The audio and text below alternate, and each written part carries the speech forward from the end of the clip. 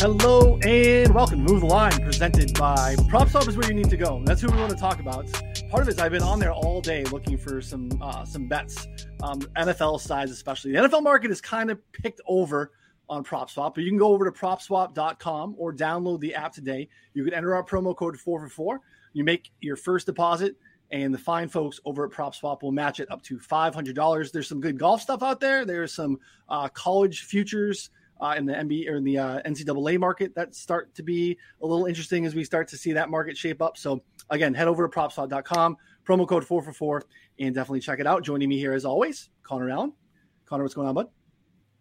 Not too much. I mean, it's crazy. Only 3 games left in the season. It's, bittersweet, kind of like a little bit nice to be done with the grind, but at the same time, like I was breaking down these 2 games and I was kind of like, that's it. Like, I feel like we need more, I want more. And I know that I'm not going to have enough prop action down for this week. Just it's sad. It's just a little bit sad. Yeah. 3 games left. I don't know. My wife's pretty excited about it. I'll be honest. We're getting to the end of the real grind here. So we got to pay the bills, Connor. So, and the guy who's been helping us pay the bills all season long, that professional transition, is our guy here, Dalton Grew FF on Twitter. He's been absolutely killing. If you're not following along with us over at 4for4, Dalton has been our specials guy. He has been just absolutely banging, 80 to 1s, 30 to 1s all season long. We want Dalton on the show so we can start to talk about some awesome stuff that maybe the coach market is starting to dabble in. He gets into all the stuff that the alt markets where we get all these long odds and is printing. Dalton, welcome to the show, buddy.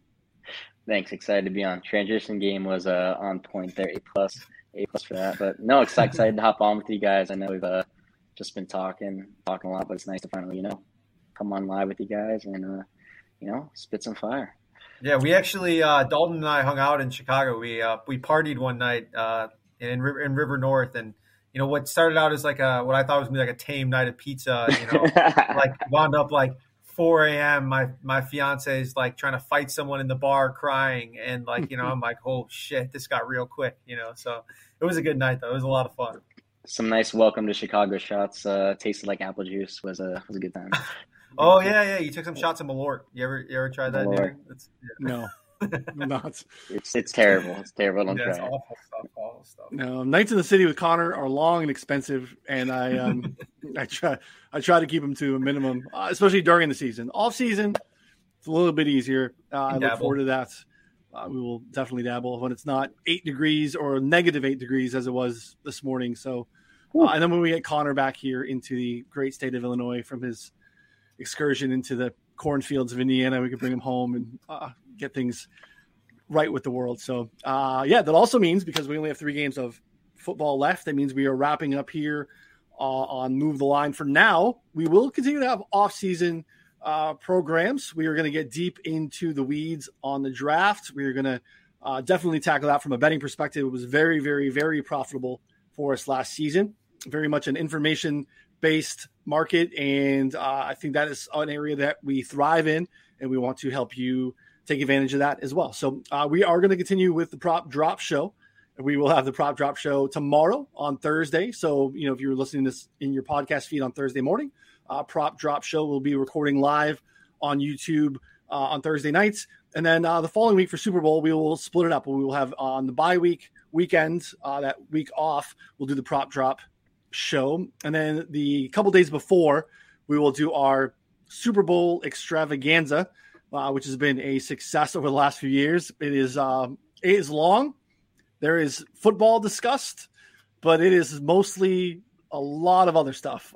It will feature our friends Joey Knish when he gets back from his island life, his beach house life right now, which I know he's doing.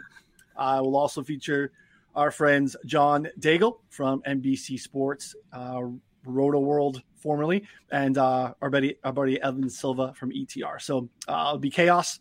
It'll be 5 screens, and Connor and I will be fighting to get words in. We probably won't get many in, but that's okay. It will make for a entertaining watch. We will have Super Bowl props, Super Bowl bets.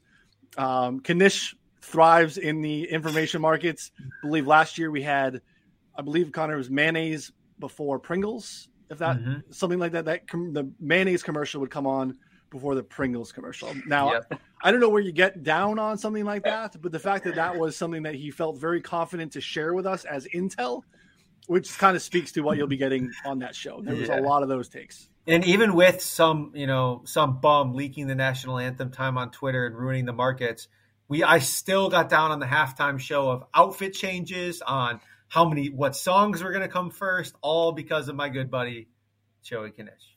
Yeah. So I'm sure we know with all the artists that are having in the halftime this year, who's coming out first, what song is coming first, all those different things. We'll be exploring all of those markets leading up to the Super Bowl. So that will be 2 weeks from today, the Wednesday leading up to the Super Bowl. So for now, we will talk about the 2 remaining games that we have, which last week was wild. I mean, it wasn't all great football per se, but it was obviously very exciting to have the games come down to the very end, all of them basically ending at the end, the first 3 on kicks from the visitors, and the last one obviously in dramatic fashion. I just rewatched it like an hour ago, watched the last 2 minutes of the Bills-Chiefs game because it was just absolutely insane when I was having dinner, because it was just incredible football. But let's jump into it. First one is the AFC game. On Sunday, we have the Bengals on the road rematch against the Chiefs, who they defeated back in Week 17. Across the board, the Chiefs are -7.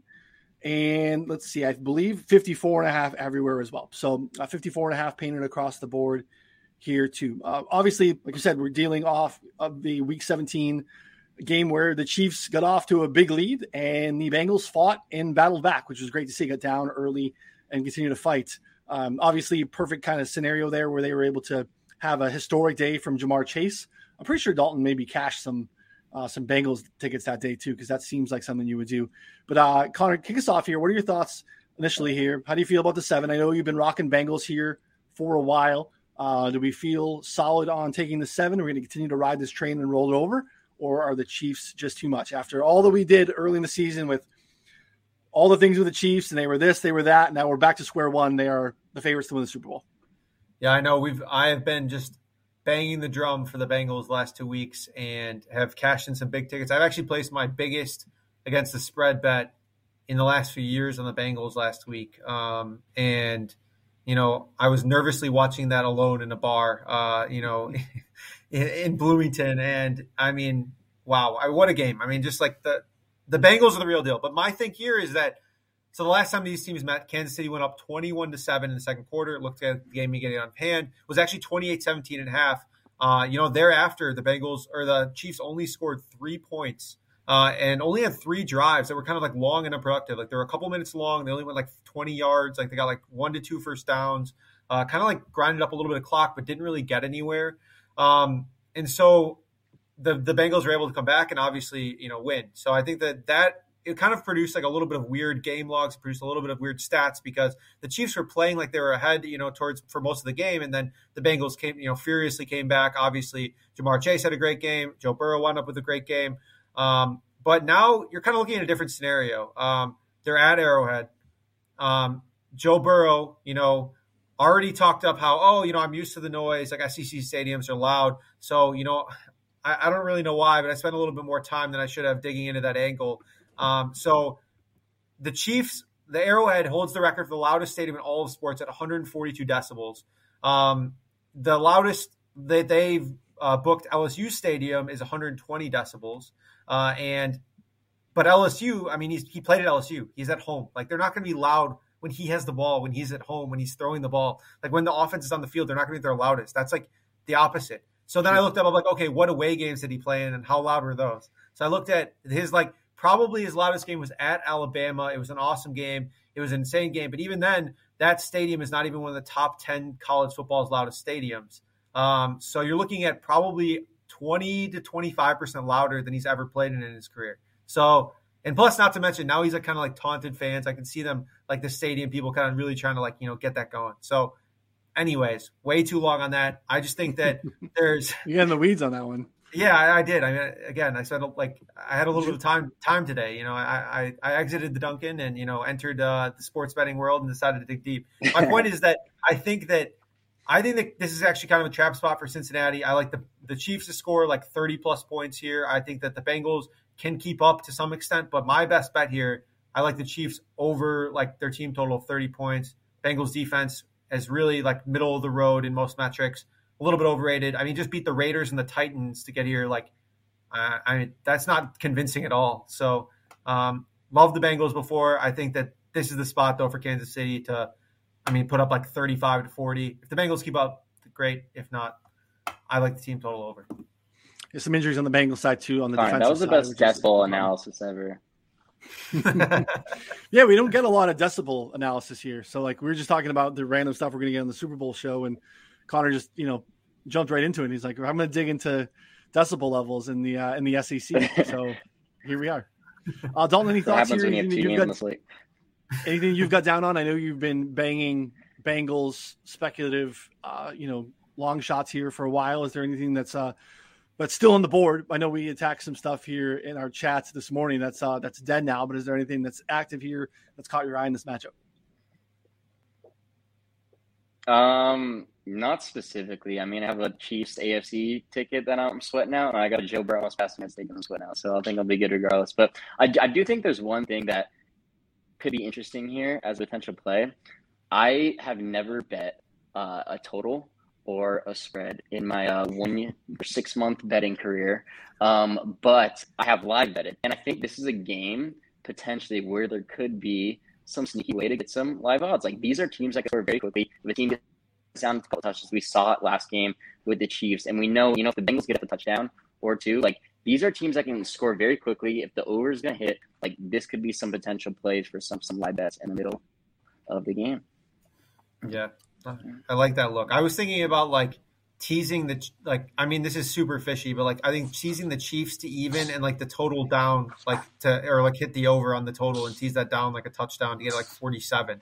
So like over 47 points and Chiefs even is like, I like that a lot because I like both teams here to be able to score a decent amount of points. Yeah, I can see that. I don't even know. Like, I feel like the total is actually pretty fair, but I would lean over for sure because I definitely think there's scenarios where the Chiefs hang some crooked numbers here. I know that the Bengals can hang though too. I think we know that. So like, I think you could do it just to catch them and tie it to something. But I don't even know that you need to necessarily. I think that you can handle that number as is. Chiefs team total over, Connor, I think is a really good look. I don't know. Do you think we stay at 7? Do you think we see some late money? Because I do think that I just haven't heard a lot of pro Bengals talk this week, and it's held strong at 7. I'm curious if either of you would have any interest if it happened to get to 7.5 and it moved through the key number there at all. Are you still feeling Chiefs? Would that be a stay away? Connor, do you have any thoughts there if that would happen? Because I feel like we might see a 7.5. Yeah, I just don't have enough confidence in the Bengals. Like, I think that this could be I think that the Bengals are capable of doing anything, and that's been the case all years. They're capable of beating anyone. They're also capable of losing anyone. But I think in this spot here, like at Arrowhead, it's just, it's a really tough spot, I think. So, it's not – I think there's actually like some very much possibilities where, like the Bengals offense just like does not play well for like a decent chunk of this game. And, it's very much in the range of outcomes, especially after like, 2 big games like for them. And they're like the Cinderella team, right? So the team that had a win total of 6.5 coming into the year and that, now has just won a road game against the number 1 seed and now has to go travel to Kansas City to play in Arrowhead. Like that's this spot, just like looking at those types of like, things is really, really tough. It's tough. Yeah. I jumped into I think my first running back receiving yards over props since like week 3. I jumped in on Joe Mixon today at 27.5 yards, took the over there, minus 111 on FanDuel. He's topped in 4 straight games. I think it's a pretty good look here. Considering I think the Chiefs, if they do anything defensively that's different, is they probably do more from a cover 2 standpoint to maybe try to take away some of the deep stuff that killed them last game with obviously Jamar Chase blowing up for 266 and 3 scores.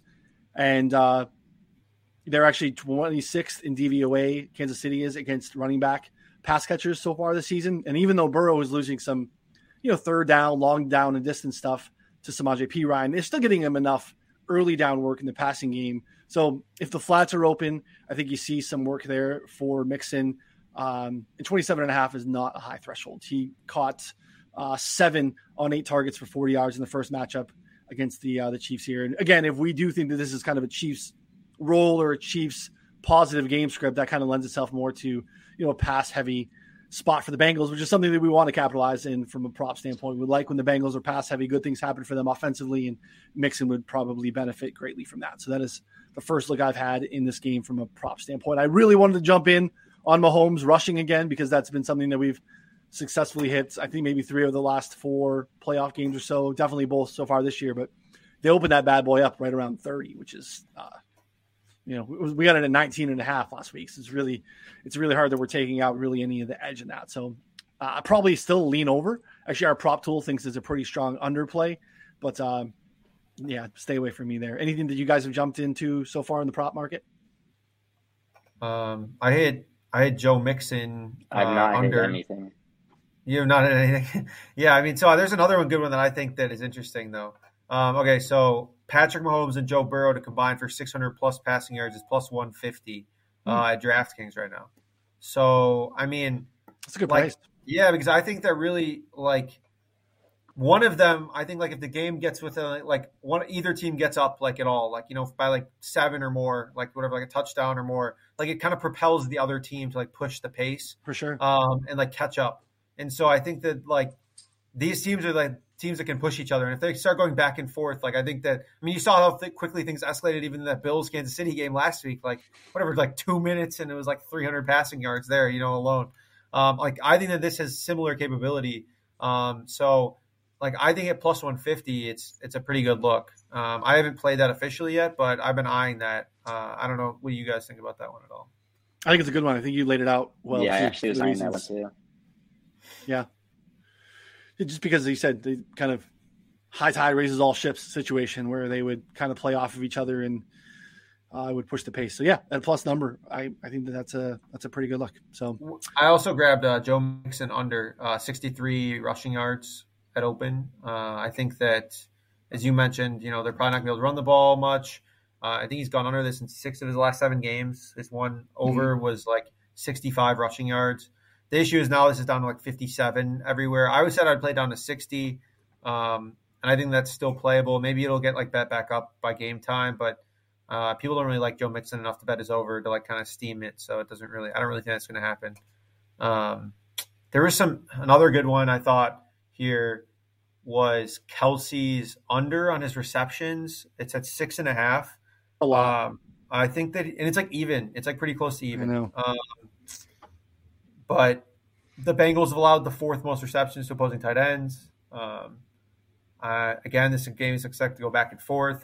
Betting unders in games that score a lot, as we saw. I mean, week 1 is just the most obvious example. Whatever, the Cowboys-Bucks game where I bet took a fucking bunch of unders and took a damn bath at fucking FFPC thing because I was just, Dalton was tailing me on some of them and he probably thought I was a fucking donkey by the end of the night because I was just taking L's. Hey, we had our Geo bet.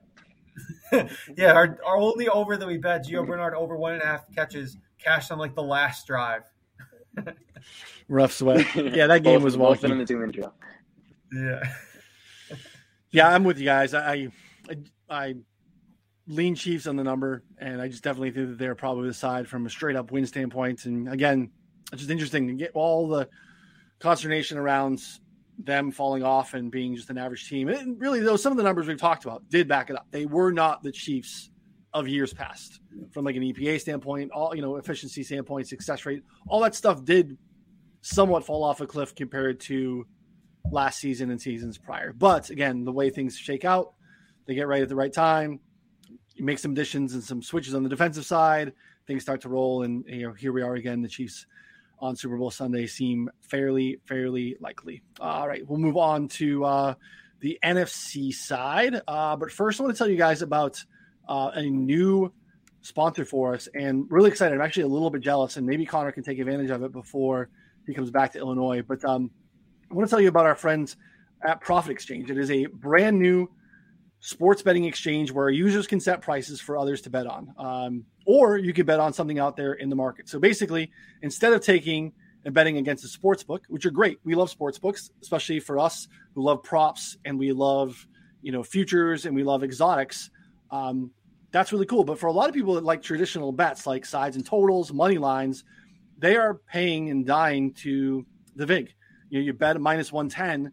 That is an implied odds of 52.4%. You start to juice it up to minus 115s, minus 120s that are out there in the marketplace.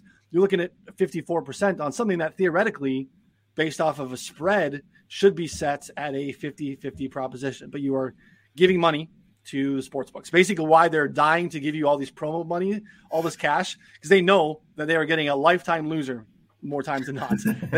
they want you, and they want you for life. So an exchange is peer-to-peer betting. Instead, you can bet up here on the Chiefs. You like the Chiefs -7.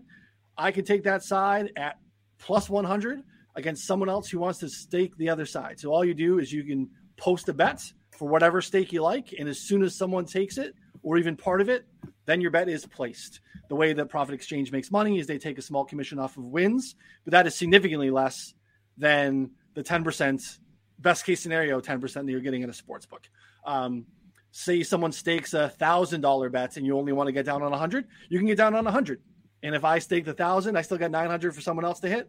That's still out there, but it's just a peer-to-peer marketplace, all two-way action. Going to be coming live in New Jersey soon, very soon, and then Indiana soon thereafter. So you can go over to profitexchange.com and check it out. That is PROPHET exchange.com. And again, you're losing that money in the 10% every time. And we know, you look over on DraftKings FanDuel, that's minus 114, minus 115. You're not getting minus 110 in a lot of spots these days. So peer-to-peer action, when you can maybe lose 2% or whatever commission off of a win, that is an exciting way. Exchanges are very popular overseas, but to have them come legally here in the States is pretty exciting. They are tied to the Caesars license in those states as well. So they are legal in all the things you would want to worry about from an insurance standpoint. It's all covered. So profitexchange.com, check it out. They are not live yet, but they are doing basically similar to how like DraftKings does a hammer the over. Every time someone deposits or signs up for a free promo, they're basically going to bump the first time deposit when they go live. So get in there, register early, and it's going to make the deposit initial bigger for everyone when we get started. So check it out in the show notes. If you have any questions, hit us up. I'm pretty excited about it. Again, New Jersey is going to be first. Indiana's coming very, very, very soon. I mean, like some professional bettors have actually talked about like sport exchanges too as like the future. Like Rufus Peabody has talked at length about how exchanges are the future and like that because of the low hold on everything. Yep. But again, that's mostly for people betting sides, but it actually makes sides more viable, right? So like, if you're like whatever, a 50% winner, like 52% winner, you're like profiting real money versus like, Correct. 52.6, I think, or something like that is the current VIG or your current winning percentage needed to at least like break even on a minus 110 hold.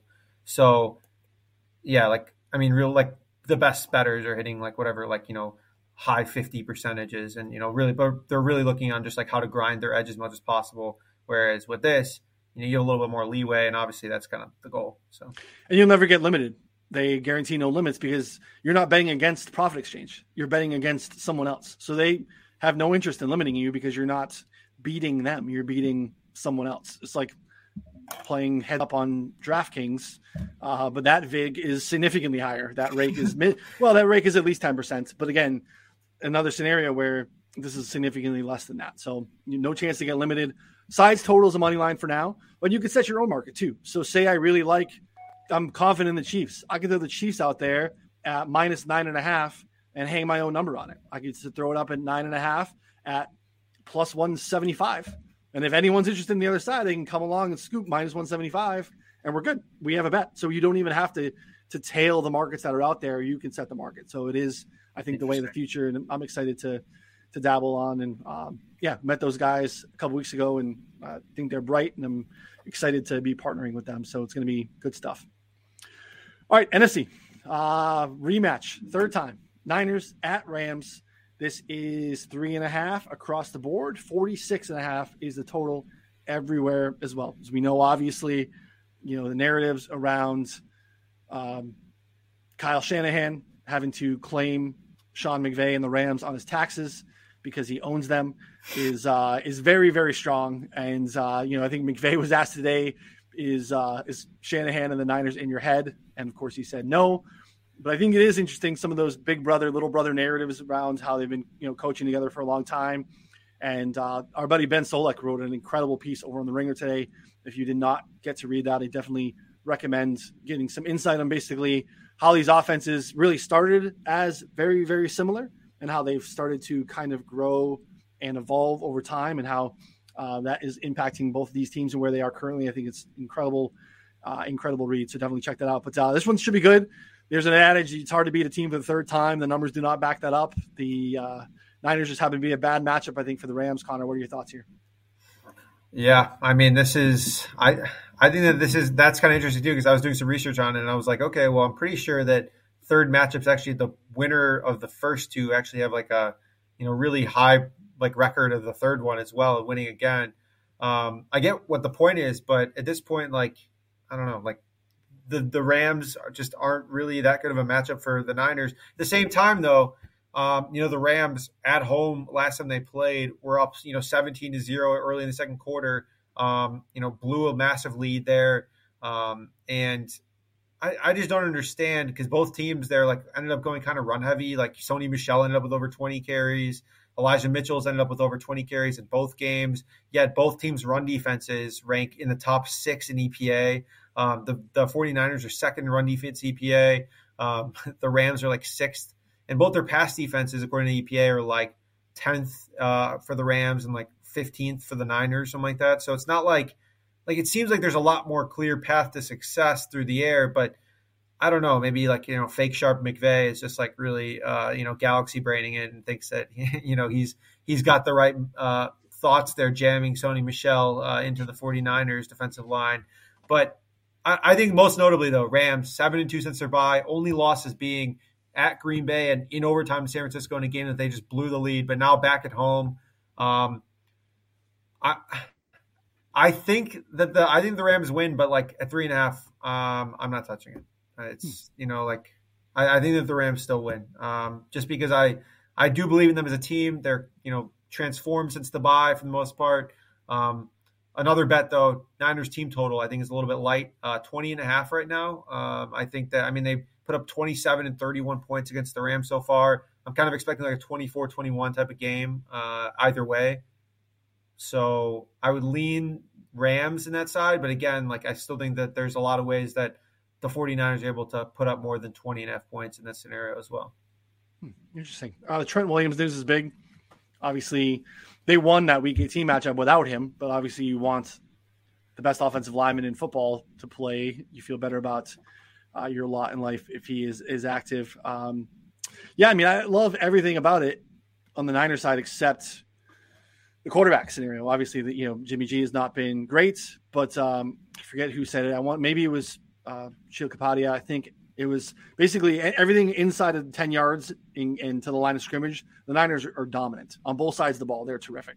The further you get out, they are not great. And that involves, the secondary, and then involves Jimmy G passing vertically down the field, though it's worked pretty well for them to do what they do against the Rams both times. Dalton, any early looks here for you in this matchup?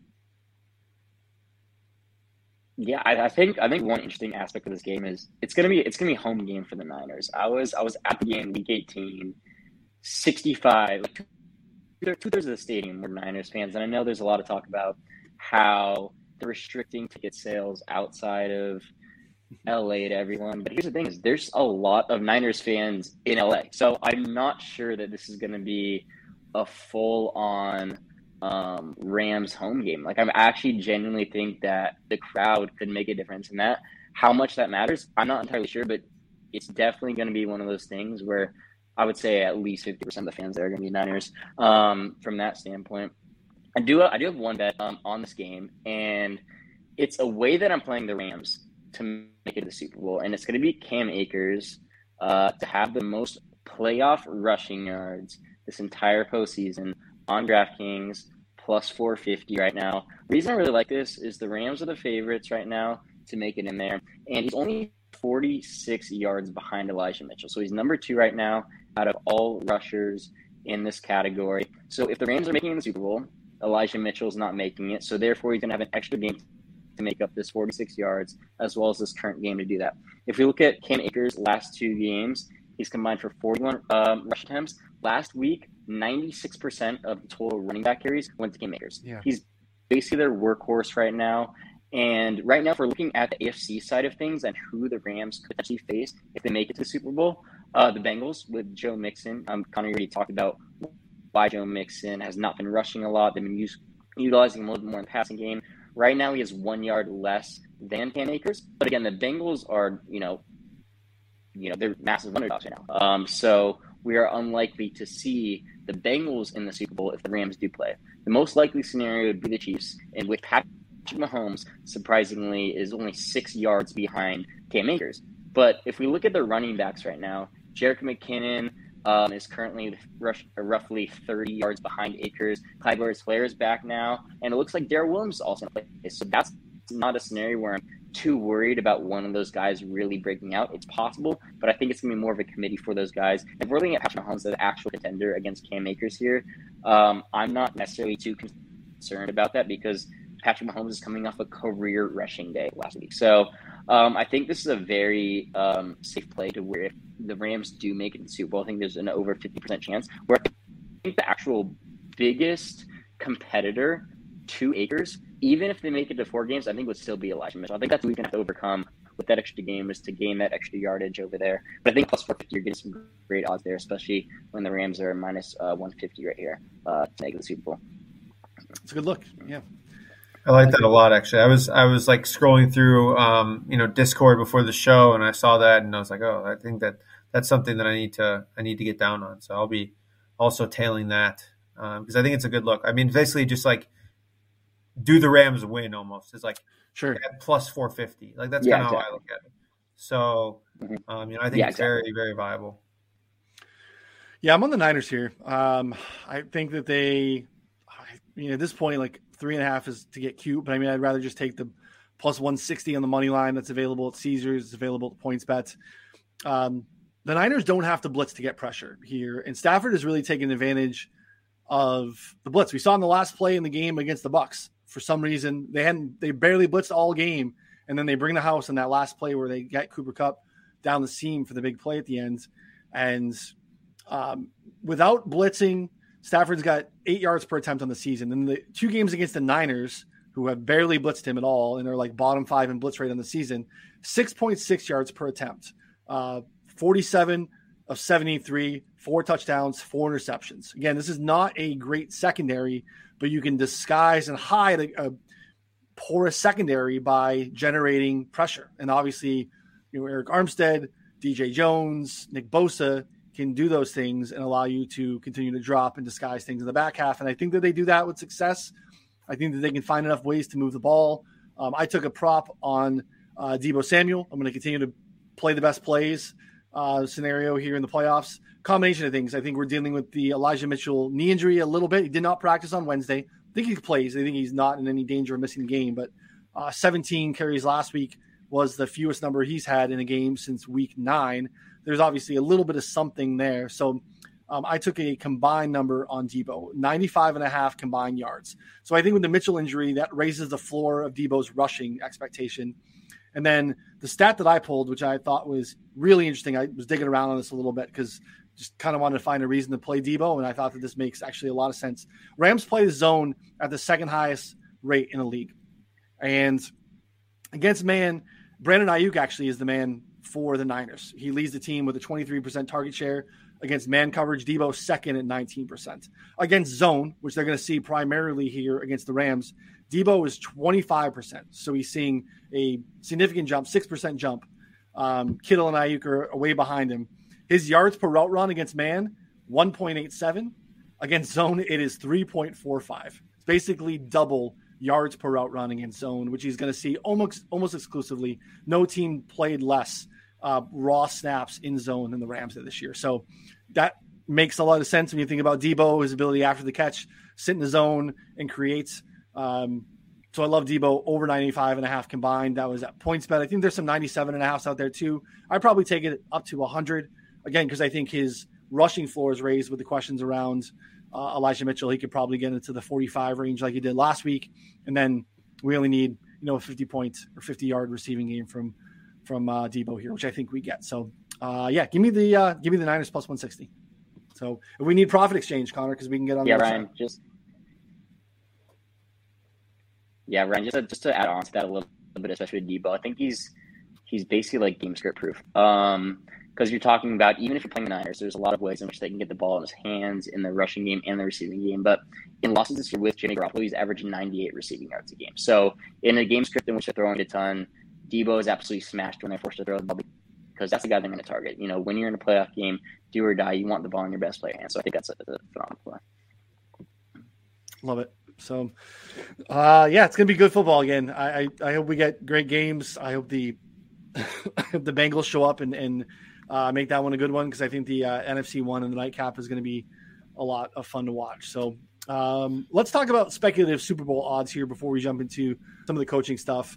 There's been some early release from Caesars on what those Super Bowl odds would look like, and obviously the favorites here with the Rams and Chiefs, the most likely outcome, with the Chiefs favored by 1.5 with a total of 52. Connor, initial impressions of Rams Chiefs minus 1.5, a 52 total. I mean, the more that I look at it, I just think that the Chiefs are going to win the Super Bowl. So I'm going to figure out the best way to play that, ASAP, and probably use my all my free plays that I'm going to get while in Indiana just on that, because I think that they're a tier above basically any team left. I mean, the Bills were the closest match to them, I think. Yeah. I think they're a tier above the Bengals. They're, better than the Rams in a lot of facets, and their offense at this point, no one's defense is able to stop the Chiefs at this point. That's especially anyone that's remaining. I don't really think anyone at this point had a defense that was good enough actually this year, to be honest, to be really go toe to toe and have a number one defense versus number one offense thing. And even then, that was last week with the Bills, technically, according to the total yards and a lot of DVOA and stuff like that. I mean, they just ran a train on them. So this is, I just think at this point the offense is too good to be stopped, and I think that I'll probably lay the money with the Chiefs here, no matter what it is, as long as it's less than 3. So 1.5, 2 against the Rams. Niners, same thing. If somehow the Bengals win, though, I think it gets a little trickier. Yeah, it is 2.5 on the Chiefs side if they were to face the Niners. So, you can get the Chiefs under 3 at Caesars right now comfortably. If the Rams-Bengals match up, it is Rams minus 3.5. And then 49ers Bengals would have the Niners 1.5 point favorites. I feel like that one's interesting to me, because I think if the Bengals were to win again, and the Bengals are to go into Kansas City and score enough points to beat the Chiefs, I don't think they're 1.5 point dogs against the Rams. I mean, against or the Niners. That is. So the Rams number is 3.5. I think that's 3 or under, and I think that they are a pick against the Niners. So I think that's interesting. I think that's probably good value. Again, just trying to think of what, sometimes recency bias dictates these markets too. So they're currently open at a number with, probably some pretty low limits, but then whatever's going to shape our mindset from what happened on Sunday going into it is going to impact these numbers in a big, big way. And the Bengals win impacts everyone's impression on them massively. I can't imagine that anyone feels confident about them or not confident about them against either NFC team if they were to happen to go into Arrowhead here and win. So that's an interesting look too. If you happen to be on the Bengals, you can probably, a little speculative sprinkle there makes quite a bit of sense too. So, I mean, is it possible, maybe there's just a way to bet the NFC or the AFC outright, I think either way almost, but the issue is that I think you're better off getting if the Bengals do win, you're probably better off getting the value of them, on the second half. But would you consider betting all of those outcomes this week? Because knowing obviously that, half of it's going to get voided, or whatever ones you like. So you said that there's value on the Bengals against the Niners and Rams, which I totally agree with. I think you're right. If they somehow beat the Chiefs, there's no way in hell that they're going to end up at 3.5. Correct. They're going to be 2.5 probably, or 3. Mm-hmm. And like you said, pick against the Niners. I also think that the Chiefs close at 3 against the Niners, especially if they have a dominating win, which I could see happening against the Bengals. So if they dominate the Bengals and we have another one of those 3-point games in the NFC side, that's Chiefs 3.5. That's Chiefs 4. That climbs for sure. So there's something to that. The only way that you really lose is a a shitty Chiefs win. Like you see like a 19-17 Chiefs win where Mahomes looks like mortal. Yeah. Which I don't know. I don't really see that happening. No, I don't either. Yeah. No, that's an interesting thing because you'd have the other two voided, right? Because they'd be dead. Well, obviously you'd have all 3 voided, but you'd have you'd probably looking to get I like where you're at, a little closing line value on some of these early looks. We only got 3 games left, man. I mean, we got to make the most of it. It's like, but yeah, I don't know. You know what? I mean, luckily the accounts are pretty flush right now after a strong year, thanks to some good long shot hits. So I'm gonna test our theory and spray some on these, and we'll see what happens. I'll get back to you next week. Love it. All right, Dalton, coaches. Let's see what's out there. See if you have any speculation on, some of these markets aren't even currently available. They've taken some stuff down, but talk to me about the Bears. We'll start with the Bears. What have you sprinkled? Obviously, they have interviewed a bunch of coaches. They have interviewed Matt Eberflus from the Colts, the defensive coordinator, a couple times.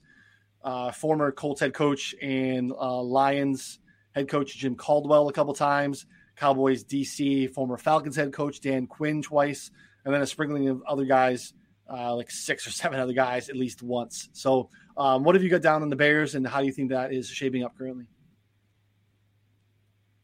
I think the Bears early, and I was on Brian Dable to the Bears at longer odds, and I haven't played anything since. I'm having a really tough time really filtering out what is noise from what is real information there. So ever since the Brian Dable noise to the Giants, as well as now the Dolphins have gone there, I've kind of stayed away right now. I know there's a lot of talk about Dan Quinn going to the Bears, and I think that's a legitimate possibility, but I still think that he's going to be the favorite for that Broncos job. So I think between Eberflus, Caldwell, and Quinn, they're all legitimate candidates, but I think there's potential for some more second interviews coming in. I mean, they just hired their new GM like a day or 2 ago, so there could be some guys that he personally wants to get in there, because it's like Bill Polian over here, and the McCaskies are the ones setting up these interviews before they even get their GM. So I think the GM's want to come in. I think there'd be some other candidates that come in. I have no idea really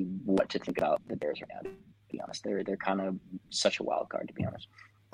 Yeah, hard to pinpoint. I don't know if you have a feel for it, Connor. The Bears are I'm not super into the market, but I mean, the Bears are a pretty poorly run team, starting with the ownership. So I think that, I wouldn't count them out on doing things ass backwards and just being way too involved in something that they know absolutely nothing about, as made clear by the last, 20-something years of what has gone on in the Bears organization. So, yeah, I mean, who knows? I think that's a really good way to look at it, is probably, maybe fire a few sprinkles on them speculatively on some longer shots, but I certainly wouldn't bet any chalk until there's a little more clarity there.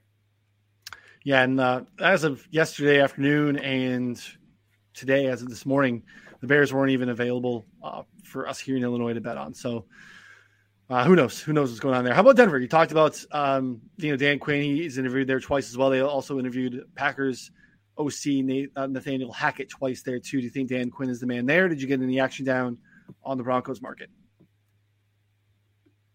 I got way too much action down on Dan Quinn. So Ben Albright's been he's been such a good source just for insider information, and the fact that he works closely with the Broncos, he's able to get really inside stuff. And he noted this from the beginning, that the 2 likeliest candidates are going to be Dan Quinn and Hackett. So those were the 2 I got in on. A lot more on Quinn than I did Hackett. But I think right now, what is happening is Dan Quinn's preferred option, if he were to choose a destination, would be Denver. And the reason being is he's wanted to work with George Payton in the past. When he was the Seahawks, there's an article, I think, from 5, 6, 7 years ago, talking about how he wanted to work with George Payton. So those guys are very close. And I think when just looking at the options between, potentially options between the Giants, Denver, and Chicago, which all could be options for Dan Quinn and could have offers for, the reason what makes Denver very attractive is the fact that they have a lot of cap space. They have a lot of talent on the team. And really the only thing that you're really concerned about is the quarterback position. But There is also talk about Dan Quinn's offensive coordinator being Luke Getsy with the Packers. And the reason that's big is there are reports out that Getsy actually has more sway into potentially bringing on Aaron Rodgers than someone like Nathaniel Hackett. Aaron Rodgers was adamant about bringing Getsy onto the Packers staff, and they took him from college.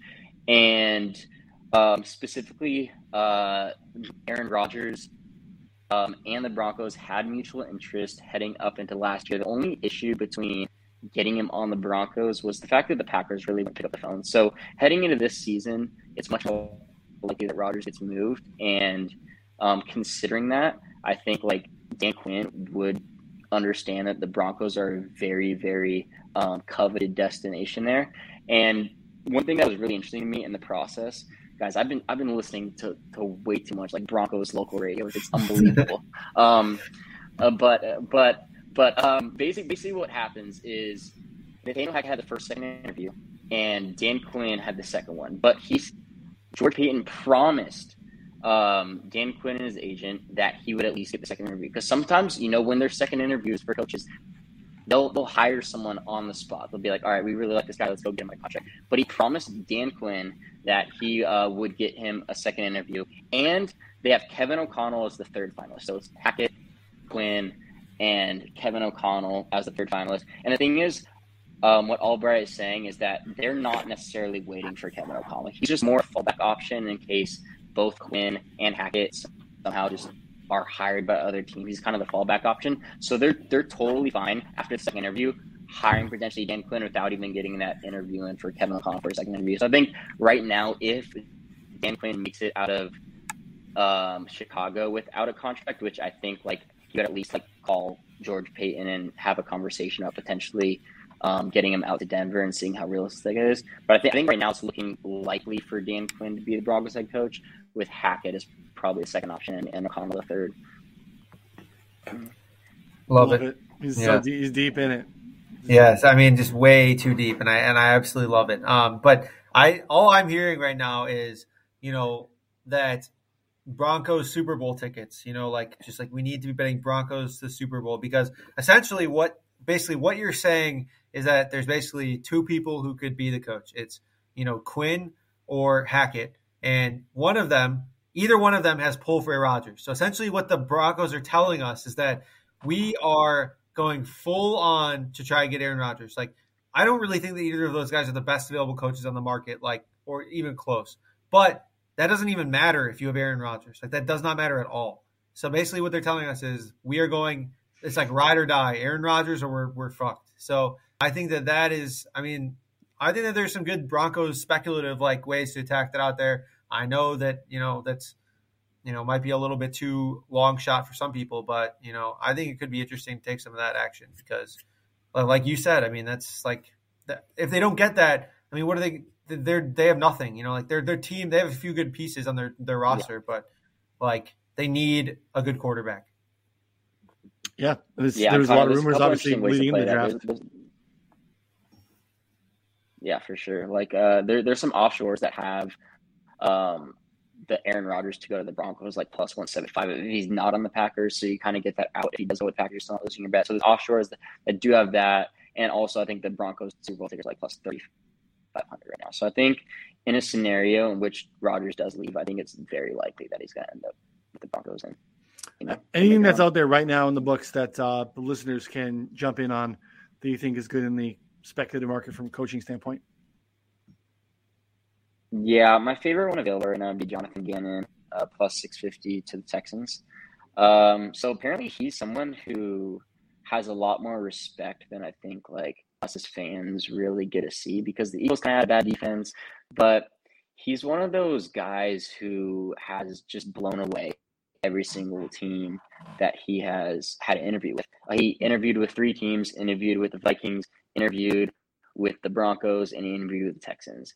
Albright specifically said by far Jonathan Gannon had the best interview with the Broncos. Vikings were blown away with him, and Texans were just absolutely blown away with him. And right after his interview, he was talked about if not a favorite, a strong leading candidate for the Texans. I think the reason there hasn't been a lot more talk about him in recent days is just because he hasn't had a second interview yet. And, there's kind of like this little, this little muddle after someone has an interview. People aren't talking about it, and it's not really something that's brought up a ton. And I think like it's one of those things where there's a lot of signals in which this could be a legitimate possibility for Jonathan Gannon and the Texans, but it just hasn't talked about recently. So I think that's why it's probably like a bit underpriced. This is probably my favorite play available right now.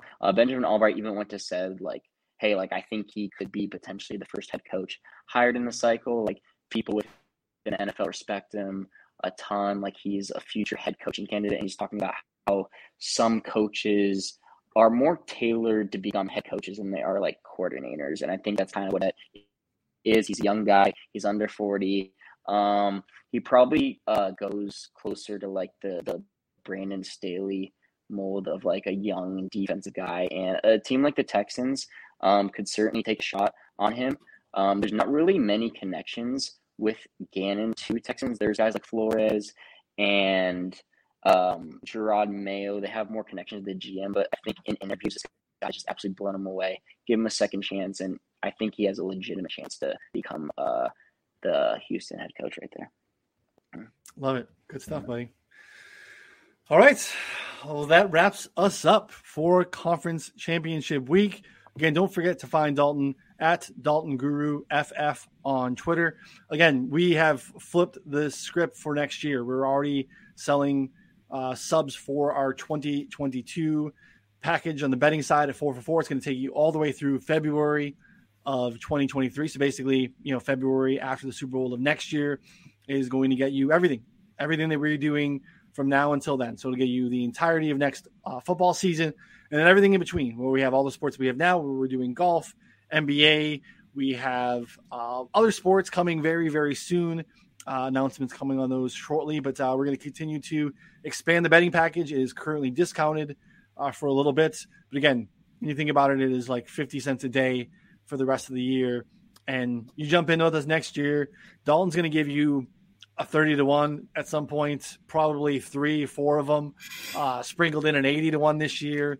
That stuff is paying for your sub right away. So you can make it all on the other sports too. It's great. And it also gets you everything on our site. So if you still play DFS, gets you all of our DFS stuff, season long, dynasty, best ball, lots of great, exciting stuff coming here in the next few months for 4for4. And we want you a part of it on the journey with us. So again, we will be back tomorrow on Thursday for the Prop Drop show. Again, don't forget to check out our sponsors. Prop Swap is the place to go. If you jumped over on Prop Swap last week, they had a Niners ticket out there at 7-1 to win the NFC. We'd love to have the Niners at 7-1 to win this game this week. That is obviously gone, but check out. They have lots of cool ways to filter through the best deals in the market, newest tickets. You can sign up for basically subscriber bonuses where you get bonus money for being active on the site. So definitely check it out. PropSwap.com. 4for4 is the promo code, and you get a $500 match when you first deposit. So and also a free Move the Line t-shirt.